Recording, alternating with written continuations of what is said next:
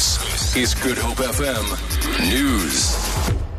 Good afternoon. Western Cape Premier Helen Zille has expressed frustration at the failure of Police Minister Nathi Ntleko to respond to the recommendations of the Commission of Inquiry into Policing in Khayelitsha.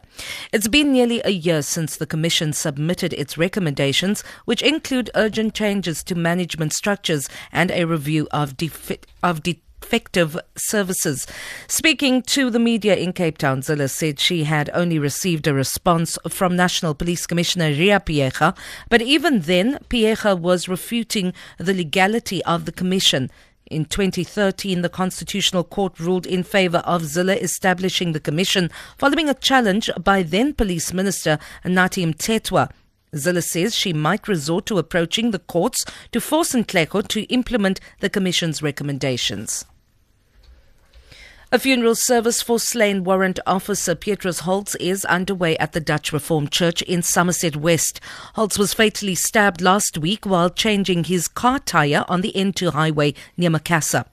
Police top brass, including the Deputy Minister, Police Minister Maggie Sochu, have joined friends, family and colleagues of the 50-year-old policeman in bidding farewell to him.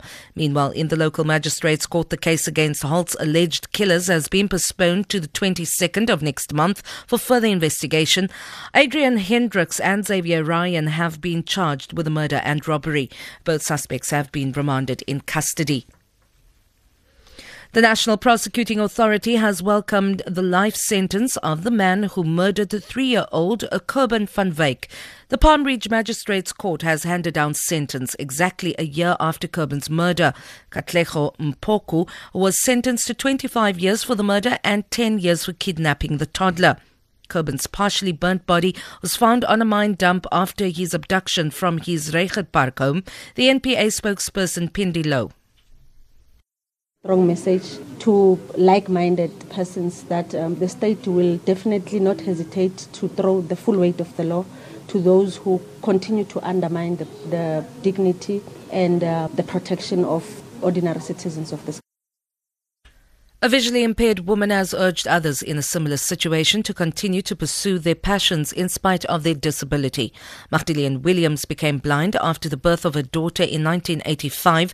She is one of the women who's received business skills at the Cape Town Society for the Blind, where an event was held to mark Women's Month, particularly blind women. She is one of 1.4 million blind and visually impaired people in the country. Williams says losing her vision did not stop her from living a life. They must do something for themselves, not sit back and get pity for themselves. They must go forward in life. If you can do something about it, you go. You can do it if you want to. For Good Hope FM News, I'm Vanya Kluter-Collison.